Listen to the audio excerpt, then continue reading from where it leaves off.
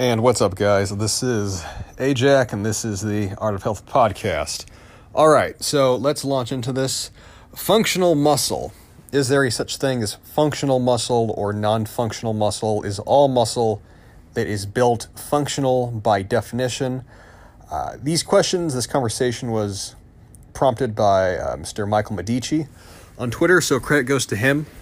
And it's a good question to ask, and there are a few ways to think about this, so to start off with, I don't have a binary yes-no answer. I'm going to lay out some premises and considerations for you guys to think about, and then I'll try to wrap up into something of a concrete and useful conclusion. So when we're talking about muscle mass and building muscle mass, I think the first thing we have to establish is that strength is context specific. One of the strategies and principles that came out of the Soviet Union, the USSR Soviet sports system, is that there were exercises that were generally effective, and these were called general preparatory movements, GPP, and they would build strength along basic patterns of movement. So this is kind of where we get the push-pull, squat lunge idea. You can do these types of exercises where you do a push, you do a pull, you do a lunge, you do a squat, and they build muscle along the lines of the body. They build the major muscle groups, and that muscle will be useful for most sporting activities. And then as you get to higher levels of sport, you have exercises that become more specific in their training effects, and they will specifically improve a certain metric of performance relative to the sport. Now, getting back to my prior point, though, where strength is specific. What do I mean by that? I mean exactly what I say. The strength that you build during an exercise is specific to that exercise. So if you get stronger at bench pressing, you will be able to move more weight in any kind of horizontal chest pressing movement. If you get stronger at bench pressing, does that make you better at, let's just say, throwing a javelin? No. Those two things are completely unrelated to each other. If you get stronger at bench pressing, will that make you better at, let's say, basketball? No. Those two things are completely unrelated to each other. Strength is specific to itself. If you want to get better at bench pressing, you need to bench press. Bench pressing could improve your dumbbell chest press the same way that dumbbell chest pressing could improve your bench press. But that's because they are taking place within the same plane of motion. So strength is planar specific. If you do another activity, a different activity, that requires a horizontal kind of pressing strength, then yes, the bench press could build, let us say, functional muscle for the activity. But if you build muscle bench pressing, and then you go do an activity that does not require horizontal planar pressing strength, that muscle you built is not serving any purpose. It could even be inhibitory to the activity. So functionality is context specific. Strength is context specific. If you build muscle, let's say, deadlifting, so you're building muscle along the hamstrings, glutes, lower back, spinal erectors. Will the muscle that you build deadlifting help you, let's say, with jumping and sprinting? It could. It will have a degree of transference. It's not going to have a one-to-one correlation, but it will have a degree of transference and positive correlation where you might notice that you are faster because your legs are now stronger and you've trained your nervous system to produce higher levels of force. But let's say you are deadlifting and you are I'll use myself as an example. So I'm doing a lot of Muay Thai right now. If I improve my deadlifting strength with a straight bar deadlift, will that improve my kicks? Not really. It won't. Well, why not? Because kicking is your hips, right? Kicking is a torsional activity with an element of rotation. Deadlifting is a sagittal plane activity where my hips stop at extension. So it might seem by first impression that, well, hip strength is hip strength, right? No, it's not. One of the things you realize when you study martial arts, and there's lots of combatives, let's say old school boxing, hard styles of karate, grappling, judo. You study these martial arts and they don't have much heavy lifting at all, almost none. They'll have hand hardening, they'll have calisthenics certainly, but they don't have a lot of heavy lifting. Well, why not? Wouldn't that make them better at their sport? Wouldn't that make them better at fighting? It might.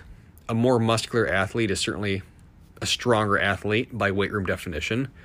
But when you are building muscle mass, you're also training the nervous system. Movements that are done in the gym are not as relevant to actual athletic movement as we often like to think they are. Especially for things like kicking and punching, those activities are torsional, multiplanar, multi-level activities that require extreme amounts of, I don't want to say it's core activation, but they require a very developed level of both balance and the body's ability to create rotational force. In the weight room, almost everything you do is sagittal, it's unilateral, it's sagittal, it's bilateral, it's perfectly symmetrical. So push-ups and pull-ups and bodyweight rows and maybe some bodyweight squats or weighted squats, that's going to help you build some muscle mass, and there is going to be some level of positive transference over to a lot of activities, even combatives, definitely 100%. But as you train the nervous system more and more to get better at lifting, that is oftentimes going to be the detriment of the other activities that you're doing. Now, if you don't care and that's not important to you and weightlifting is the main thing, awesome. But if you are wondering, is it possible to build muscle in the weight room and have it, let's say, not transfer over to the field? Oh, yes, it absolutely is. And anyone that's played any sport at a high level will tell you there are guys that crush it in the weight room. And when you get them on the field, you get them in the octagon, you get them in the ring, you get them on the court, they don't do so well. They're not necessarily the worst athletes. It's not like the lifting made them bad, but they're not performing at a necessary level that you think.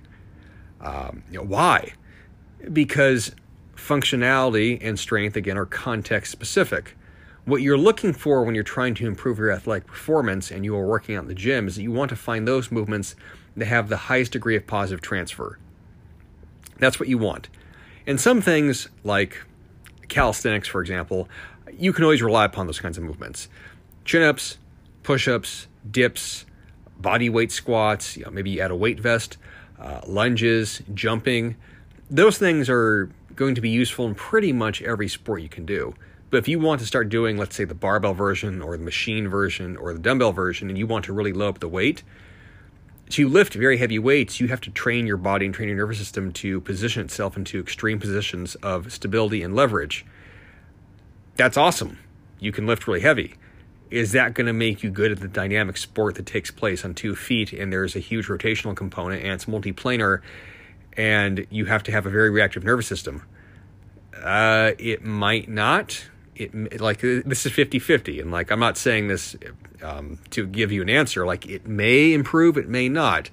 It's often surprising to people when they get, let's say, really into powerlifting, and they get stronger initially, but then they end up getting less athletic because stiffening up your lower back and always training bilaterally and conditioning your body to be super stable, that does not lend itself to fluid movement. And I'm speaking from a place, obviously, where I'm doing a lot of, essentially, what is fight training. So, I have a bias right now. But ask anyone that's ever been in a boxing gym, do the big muscly guys that come in, are they the best boxers? No, they suck. Because their body sucks up oxygen at an increased rate and they fucking die. I remember having a conversation with Andrew, with Tate, last year.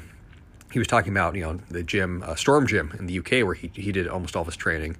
And it was not uncommon that guys would come in that were bodybuilders, that were just gym bros. And they were big, they were impressive looking, they had abs. You get them actually, punching a bag or sparring, they just get the shit beat out of them. Why? Because they're completely fucking uncoordinated for the activity. Now, the argument could be, of course, well, if they train at that one, they get better and the muscle will be useful. It might be useful. It could be. Or there might be a big confliction with the nervous system where trying to train 4, 5, 6 days a week lifting in the gym while also trying to get better at throwing hands. Which thing is taking priority? There's a reason why most boxers and most fighters in general don't overly prioritize really heavy lifting. At least the smart ones don't. Why? Because it fucking detracts from your neurological training. It also detracts from the energetic demands that the sport requires. Now, is that an argument that muscle can be non-functional? I think it is, actually. I would say absolutely it is. The assumption that being more muscular is going to automatically make you better at a thing, it's a false assumption. Now, with everything I just said, I'm going to contradict myself. Oftentimes in sports, certainly in combatives, will you notice that the most muscular guys are the best athletes? Yes, you will. But is that because they lifted weights and they got better at the activity? Or is that because they had the genetics to be very muscular and then lifting is adjunctive to the sport that they're doing? That's something that has to be distinguished. It's not uncommon to see guys with great physiques, but did they get a great physique because they went and lifted weights and then they decided that they wanted to learn how to kickbox? Or did they take up kickboxing and it just so happens that they have pretty solid genetic capacity to build muscle, and then when they add in some calisthenics and a little bit of lifting, it made them even bigger? Which one is it? It's usually more often the former. I'm sorry, usually it's more often the latter than just the former. So now that I'm meandering around a point, like, what does this mean for your guys' training? Let's say you're listening to this right now, like, well, so what are you saying? What should I do? You can lift however you want, and I would encourage everybody to both try to get as strong as possible while also trying to get as light as possible. Understand that there may be a point in time where your strength goals and your athletic goals, they might start to diverge. Getting, let's say, faster at running, becoming a better sprinter runner, that's not necessarily going to mean that you need to maximally increase your squat forever. In fact, if you study sprint training and you study, let's say, Charlie Francis was probably the greatest track coach that ever lived. He trained Ben Johnson. Charlie Francis did not have his athletes do full ass to grass squats. He had them do lots of half squats and quarter squats. He realized that certain movements had much more positive transfer over to sprinting than the traditional weightlifting movements. You can find examples like that in every sport where the highest level of technician, the highest level of trainer, they realize that, okay, there's certain things that work and certain things that don't. I'm going to do the things that work, and it's not necessarily going to look like the conventionally accepted way of doing it. So hopefully that gave you guys something to think about. I guess, to try and wrap that up, can muscle be non-functional? Yes, it absolutely fucking can. Is there such thing as having too much muscle? For a natural athlete, probably not. If you're on a sport where there's weight classes, you could be maybe not too muscular, but you might need to lose weight. You might find that you're competitive in a lower weight class. If you are an enhanced athlete, let's say you're someone that's juiced up, oh, absolutely, there's no such thing as too much muscle mass. Lots of juice bros find that out the hard way the first time they ever try to do anything athletic. I saw a video recently, I'll keep it anonymous, but it was a well-known bodybuilder, and he tried to do basically like an MMA kind of workout of like MMA strength conditioning, and he fucking died. It completely metabolically just wrecked him. But he's really muscular. It doesn't mean his muscle is functional relative to the activity. Again, context. You always have to take into account context and specificity. So, if you guys have questions about that, feel free to ask. Hopefully it gave you something to think about. If you're just a regular gym bro lifter and you want to look good, like these kinds of arguments, conversations don't really mean anything. Like everything I just told you is like, it's not bullshit, but is it really useful? If you're just trying to look good with your shirt off, be jacked and tan, slay poon, fucking go to the beach, whatever, who gives a shit, whether the muscle that you built is sagitally dominant. Like, it doesn't fucking matter. If you're trying to actually be a better athlete, then it's going to have relevance and you're going to have to think more about what you're doing. So, either or. If you're a non-athlete or you're a guy that's just very recreational shit, it don't matter. If you are an athlete, you're trying to be an athlete, you legitimately want to improve athletic measures of capability, yes, you are going to have to think about what you're doing. So I'll wrap that up there. Good talking to you guys. Love you all. Talk to you all again.